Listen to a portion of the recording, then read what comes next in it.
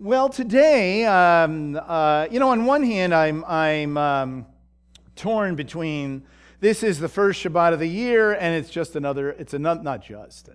It's just the next Shabbat, But the reality is that in our heads, it's the beginning of the year, and there are lots of beginnings of the year, right? Actually, there's the beginning of the year for fruit. There's the beginning of the year for kings. There is the beginning of the year in terms of a relationship with God. And those are just a few of the ones that are in the Bible, right? And there are all kinds of symbolic movements in time. We're human beings. We live in time, and we only can relate to God in time because we don't know anything about in the beginning. You know what I mean? In the beginning was the heavens and the earth. And anything else we know about anything else has to do with certain statements about the nature of God. But all we know, in the beginning, God created the heavens and the earth. And there we go.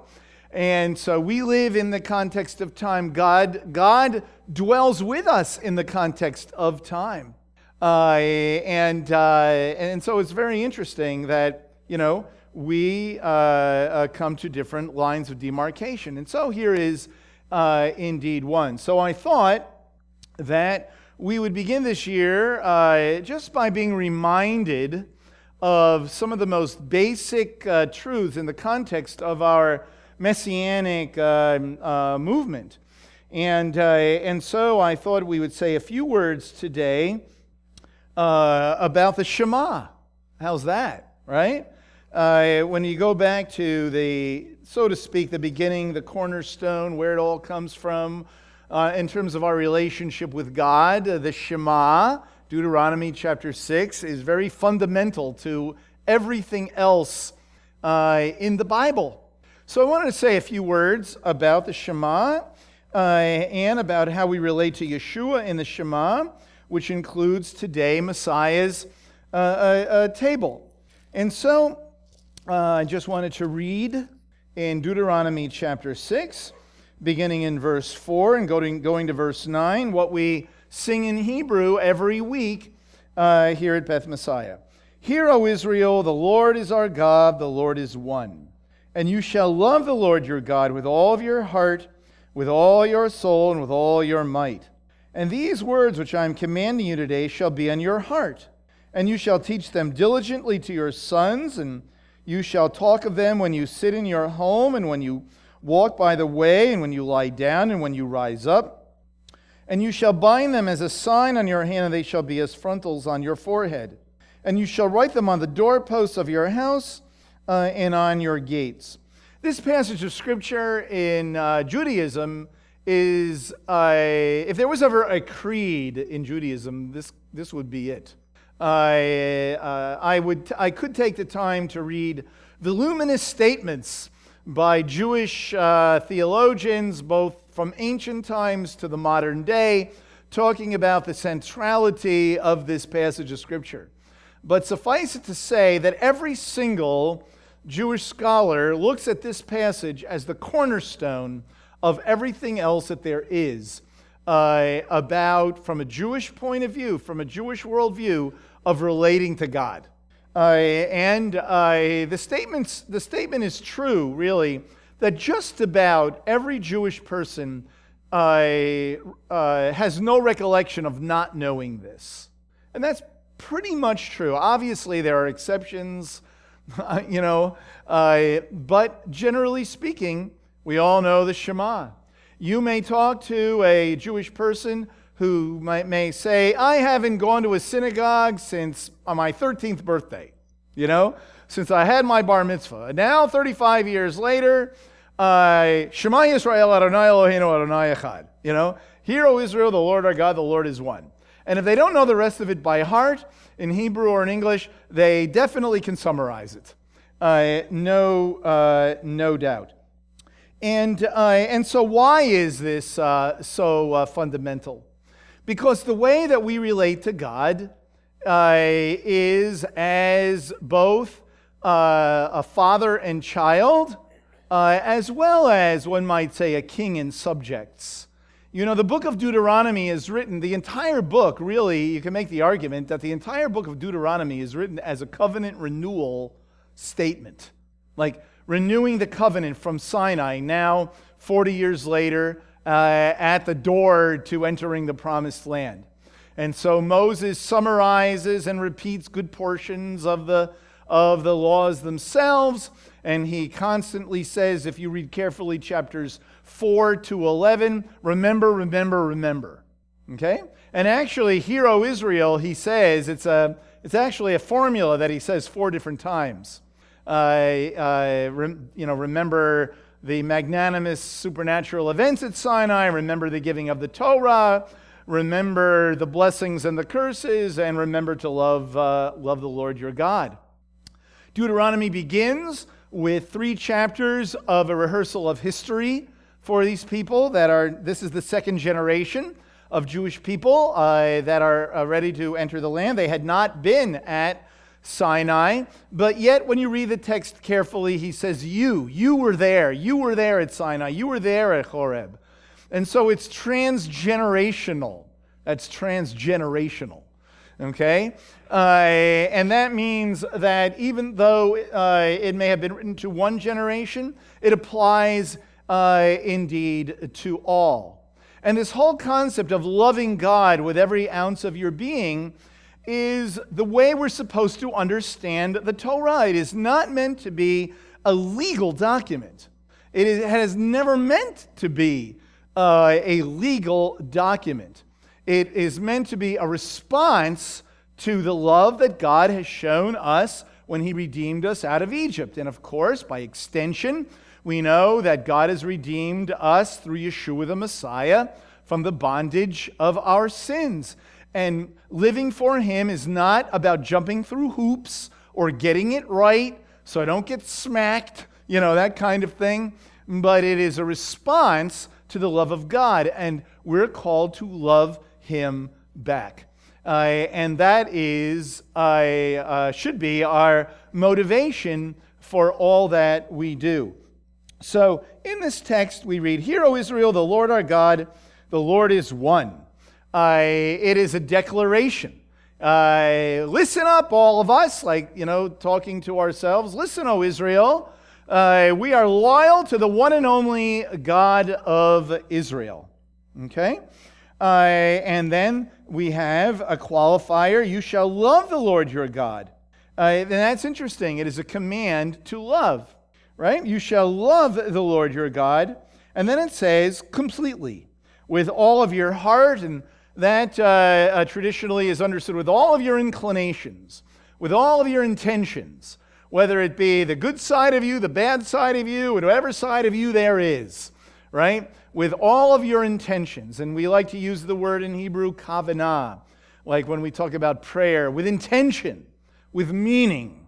Do you know that in the Siddur, also when you read the rabbinic literature, never are we supposed to read the Siddur just as fast as we can, or just to get through it, or to make sure we say that prayer. But the way it's taught is that the Siddur is actually like a diving board. What do you do on a diving board? You jump off into the water, right? And so the idea behind really the Siddur is that the prayers in the Siddur are like you jump off of them. You say them and then you jump into your own personal prayer time, whether you verbalize it or it's in your heart. And so it's always supposed to be coming from the heart. And notice here that there is a lot of emphasis on heart, right? In verse 6 it says, and these words which I am commanding you today shall be on your heart, right? And so if you going back to verse 5, we're to love God with every bit of our intention, our being, and then our soul. And interesting, traditionally that is understood as like with all of your life, like willing to even give up your life. Like thy loving kindness is better than life, it reminds me of, from the Psalms. With your nefesh, with every bit of your being, okay? And then with all of your might. And that is very interesting in Hebrew, me'odecha, right? So literally what that means, with all of your very much. That's literally what, me'od, like tov ma'od is thank you very much, right? Me'odecha. It's an odd kind of word there. And it's only used a few times. In fact, it's only used this exact way right here.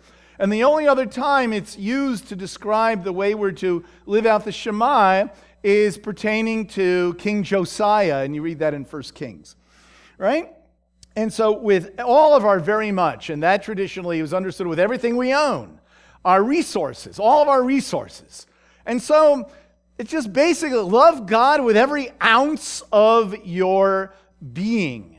And every ounce of your being is therefore an integration of every part of your life, right? Not on Shabbat, or I love God by doing this thing, or I love God by doing that thing. That our entire life is to be engulfed in loving God. And then he repeats it really in verse 6. And these words which I command you today shall be on your heart. And then basically, we don't have time to talk about this whole thing, but basically he's saying here, and that means in your home, in teaching your children, in demonstrating and modeling that, inside of your home and outside of your home. At home and in public, at the workplace, no matter where it may be, with all that you do, with all that you think, all of it. Now, this has been traditioned or traditionalized into putting up a mezuzah on the door, which is to remind us of the going in and coming out, and the tefillin that is used, that the word in the New Covenant uses phylacteries, right? You know what I'm talking about? The tefillin that we wrap around. And interestingly enough, according to the rabbis, that's supposed to be kind of like putting on a wedding ring between ourselves and God. That kind of relationship. When we put on the tefillin, we're reminded that on our arm and on our head is the Word of God. But most likely it's referring ultimately to all that we do and all that we think, to be totally engulfed indeed in the love of God. And of course, we know from the Brit Hadashah that Yeshua said himself that this indeed is the greatest commandment. This is the greatest commandment, right? And we read so many statements in the Brit Hadashah about being in Messiah, in Messiah, in Messiah. And we read in Colossians chapter 3, set your mind on things above, not below.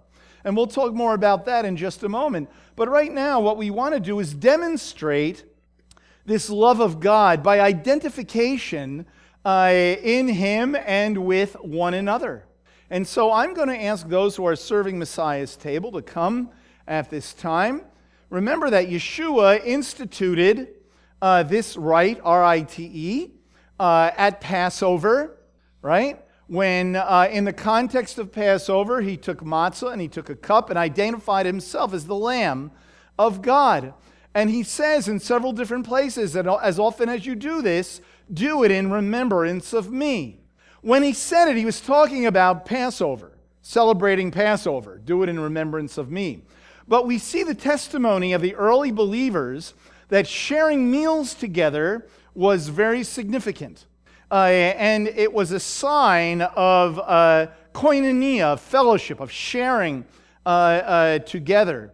And by doing so, as a community of Messiah followers, the Lord is indeed in our midst. And so, when we have Messiah's table, what we're doing is we are identifying ourselves with Yeshua and with those who indeed embrace Him. And it's a communal activity. It's not, so to speak, like a sacrament. Like, I'm holy before God if someone comes to me and gives it to me if I can't get there today. Well, that may be well and good. The primary application is that we're doing it together. And that's, by the way, a very Jewish thing, In Judaism, worshiping is not really conceived very much as an individual act.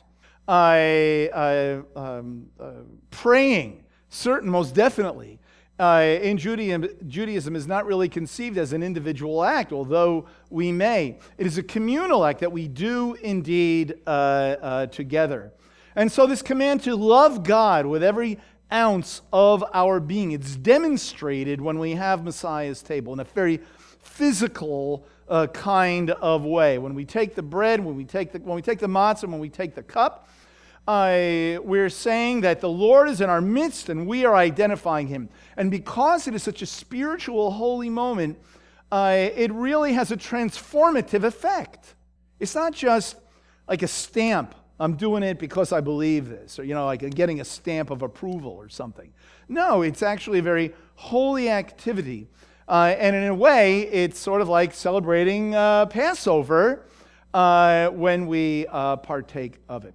And so when we partake of Messiah's table, we are identifying ourselves. We're saying, I belong to Yeshua.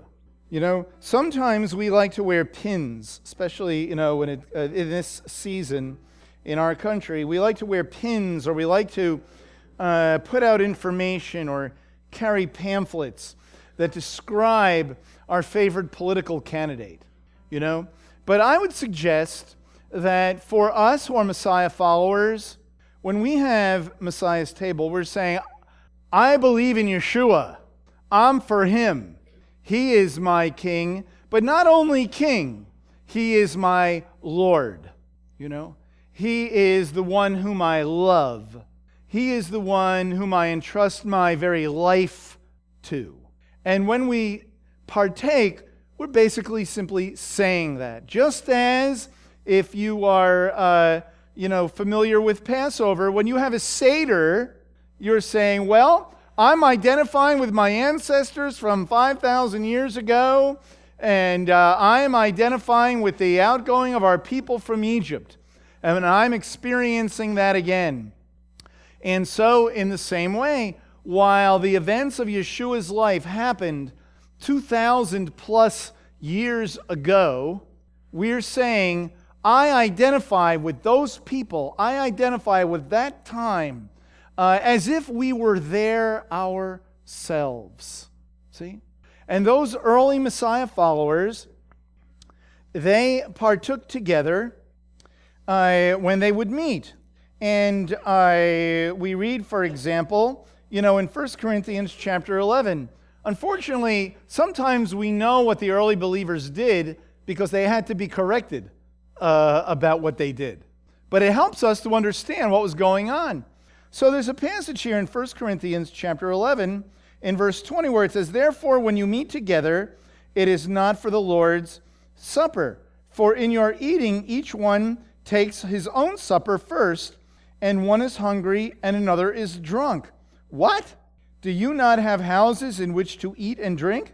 Or do you despise the congregation, the Kehilat of God, and shame those who have nothing? What have I to say to you? Shall I praise you? In this I will not praise you.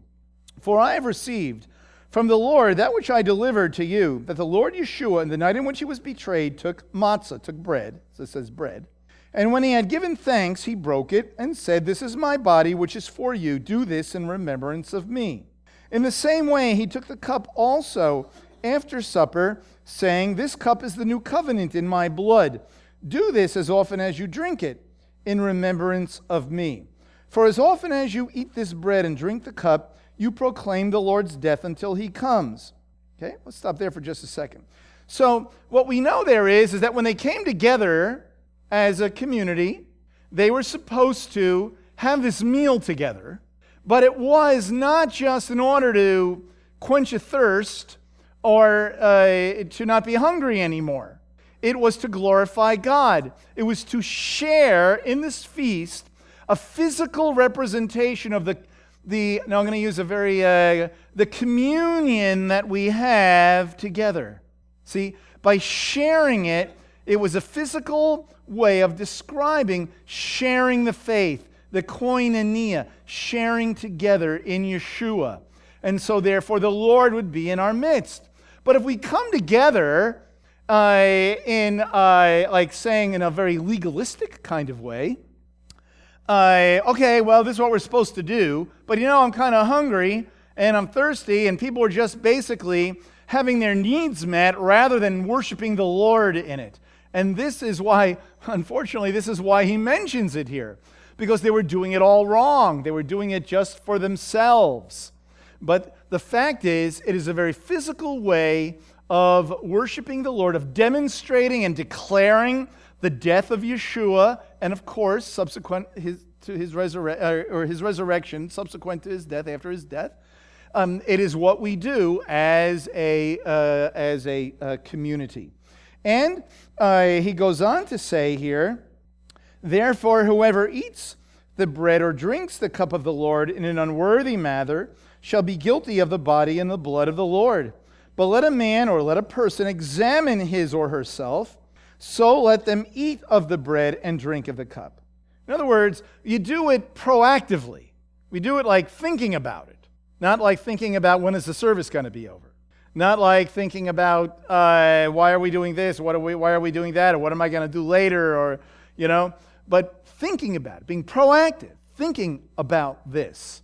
It is a very important act of worship that the Lord himself has given to us.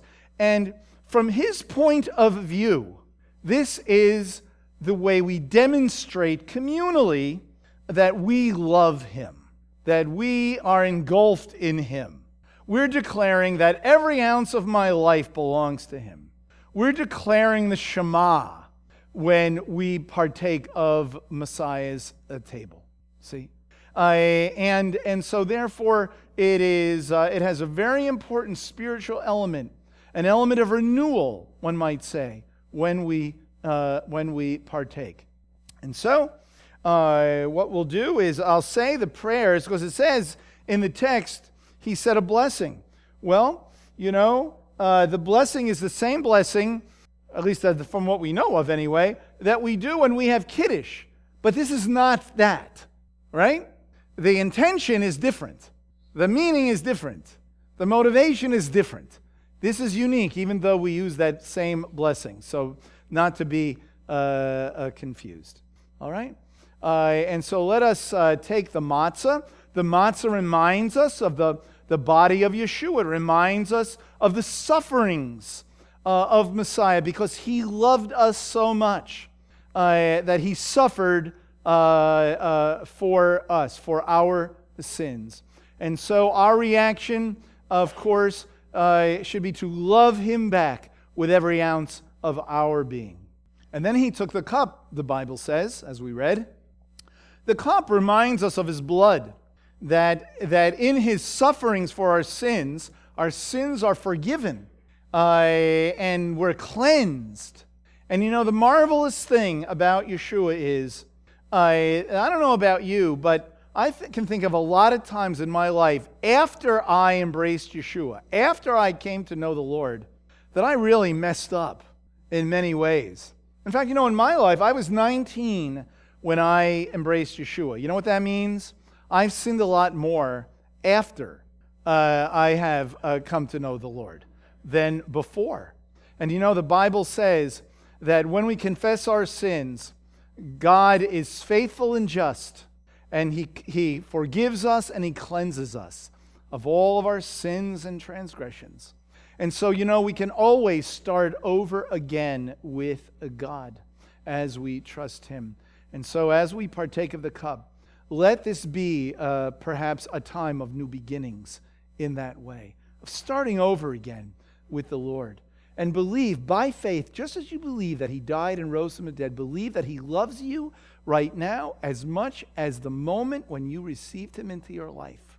And recognize that, therefore, how do we respond? We respond by loving him back. And we love him back with all of our heart, all of our nefesh, all of our soul, and with all of our very much, all of our everything. And may we do so with joy. Amen. There's a passage in the Brit Chadashah, in the New Covenant, in Colossians chapter 3, in the New Covenant. There's a passage that pertains very much to all of this. Okay?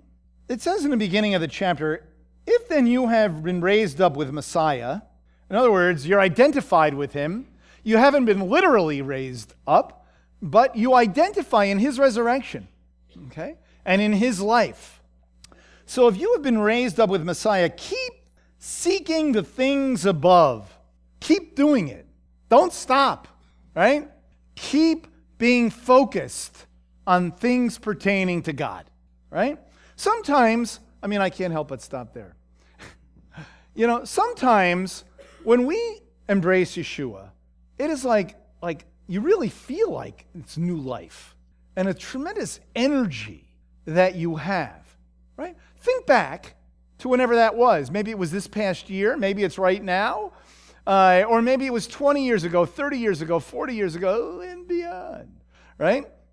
And but over time, you kind of learn the basics of the faith. You kind of learn the ropes. And at some point, for many of us, we think, well, I've got it down. And we really stop understanding about God. We stop learning.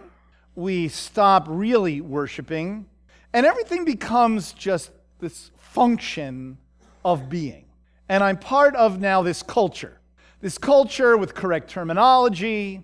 I need to make sure I have a smile on my face every time I'm here, and I need to punctuate my sentences with praise the Lord and other terms, right? And there's certain ways of being that we, we learn things I should say, things I shouldn't say. And so we live in this culture. And I would suggest that for many of us, we are stuck in the culture. And we need to excavate ourselves. There's an archaeological term for you. We need to excavate ourselves out of the culture, even the believing culture. Whether we want to say Messianic culture, Christian culture, / American / Christian / Messianic / culture, whatever that may be, and get back to, I love the Lord. I love the Lord because He hears my prayers. Like singing those songs. I remember singing that song 40 years ago. And, and I'm just like saying, yes, Lord, absolutely, And so he says here, keep doing it, right? And he says, because that's where Messiah is, seated at the right hand of God. Then he says in verse 2, set your mind on the things above, not on things that on earth. When he says set your mind, he means like think about those things. It's like have that mindset, right? On things above, not just what's under the sun. That's what's going on in Ecclesiastes, under the sun. But think above the sun, looking to, of course, the Messiah. And so set your mind on, keep it there, right? Set your mind on things above, not on things that are on earth. For you have died and your life is hidden with Messiah in God. And that's what we demonstrate when we have Messiah's table. When Messiah, who is our life, this is clearly, the way he says these phrases, clearly he identifies himself and all of us in Messiah Yeshua, not just as a belief system or a culture, but Messiah who is my life. But notice he says our life, very communally oriented, is revealed. Then you will all be revealed with him in glory. Therefore, consider the members of your earthly body as dead to immorality, impurity, passion, evil desire, greed, which amounts to idolatry. Right? For it is on account of these things that the wrath of God will come. And in them you also once walked when you were living in them. But now you also put them all aside. Anger, wrath, malice, slander, abusive speech from your mouth. Do not lie to one another, since you laid aside the old self with its evil practices, and have put on the new self, who is being renewed to a true knowledge according to the image of the one who created him. Right? Then it's interesting, he says, a renewal in which there is no distinction between Greek and Jew, circumcised, uncircumcised, barbarian, Scythian, slave, and free. But Messiah is all and in all. And so, as those who have been chosen of God, holy and beloved, put on a heart of compassion, kindness, humility, and patience, bearing with one another and forgiving each other. Whoever has a complaint against anyone, just as the Lord forgave you, and also should you. And beyond all these things, put on love, which is the perfect bond of unity. And then you'll notice on our sign, even though it's kind of wordy, it makes a point, and like our sign outside, let the peace of Messiah rule in your hearts, to which indeed you are called in one body, and be thankful. Now, I could just read the entire rest of the letter, but what he is saying here, there's a little more than meets the eye. It's not just be focused above, but it's be focused on the things of God together. He's very much emphasizing the unity of the body of Messiah in this passage. That when we keep our eyes focused on things above, he's not speaking to us simply as individuals. He is speaking to us communally. And Paul understood, just as we read, frankly, in Deuteronomy, that when we are called to love God, it is not just I am called to love God with everything that I have, but we are called to love God. And it's very interesting. First, when you go back to the children of Israel, for example, if you go back to Deuteronomy and you go to the 4th chapter, which is very much attached in its understanding to the 6th chapter. If you look first in the first verse of chapter 4, this is just a little extra. You notice it says, "And now, O Israel, listen, Shema Yisrael." Right there, listen, okay? O Israel, listen. And so in chapter 4, when you read the whole chapter, what you are being told to listen to are not only the statutes and the judgments, but to remember what God did at Mount Sinai, okay? And what God did at Mount Sinai is he entered into a covenant with the nation, not with a whole bunch of individual people that happen to all show up at the same time, right? But with them as a communally, not just one, but defined as all of them together, okay? Now, if you go farther down to verse 25 of chapter 4, it says, "When you become the father of children and children's children, and have remained long in the land, and act corruptly, and make an idol in the form of anything, and do that which is evil in the sight of the Lord your God, so as to provoke him to anger, I call heaven and earth to witness against you today, that you shall surely perish quickly from the land where you are going, over the Jordan, to possess it. You shall not live long on it, but shall be utterly destroyed. And the Lord will scatter you among the peoples, and you shall be left few in number among the nations, where the Lord will drive you. And there you will serve gods, the work of man's hands, wood and stone, which neither see nor hear, nor eat nor smell." Okay? "But from there you will seek the Lord your God, and you will find him if you search him with all your heart and with all your soul." The reason I read that is, basically, what you read there is what holds the children of Israel together is their covenant relationship, according to these texts. And this is what Moses is saying. If the Jewish people are to be successful in the land, they are to worship God alone, right? But by worshiping God alone, they are in unity. That they needed to be in unity, and their unity is based on worshiping the God of Israel and no other, all right? That's why he says that if you don't, what's going to happen, you'll worship other gods, and worshiping other gods is tantamount to disunity, to not being unified in the covenant. And as a result, you'll be scattered. You'll be scattered. And what will bring you back? What will bring you back is when you as a people once again seek God and come together under his kingship, lordship. See? And so when you come to the Shema in Deuteronomy chapter 6, where we read, "Hear, O Israel, the Lord our God, the Lord is one. Love the Lord your God." He is speaking to them as a people, right? And when we come together, and when we live in that covenant, that's where the victory is. That's where we worship God from the heart. But when we go off by ourselves and worship the gods of the Canaanites, that's where the unity of our faith is broken, and that's where we lose all spiritual power, and that's why we're scattered. And that indeed, that is the story of Israel. But he says in Deuteronomy in the 30th chapter, when you all, it's not just you, but when you all, from wherever you're at, seek me with a whole heart, you will come together once again and be unified and worship me. And that is indeed what God desires.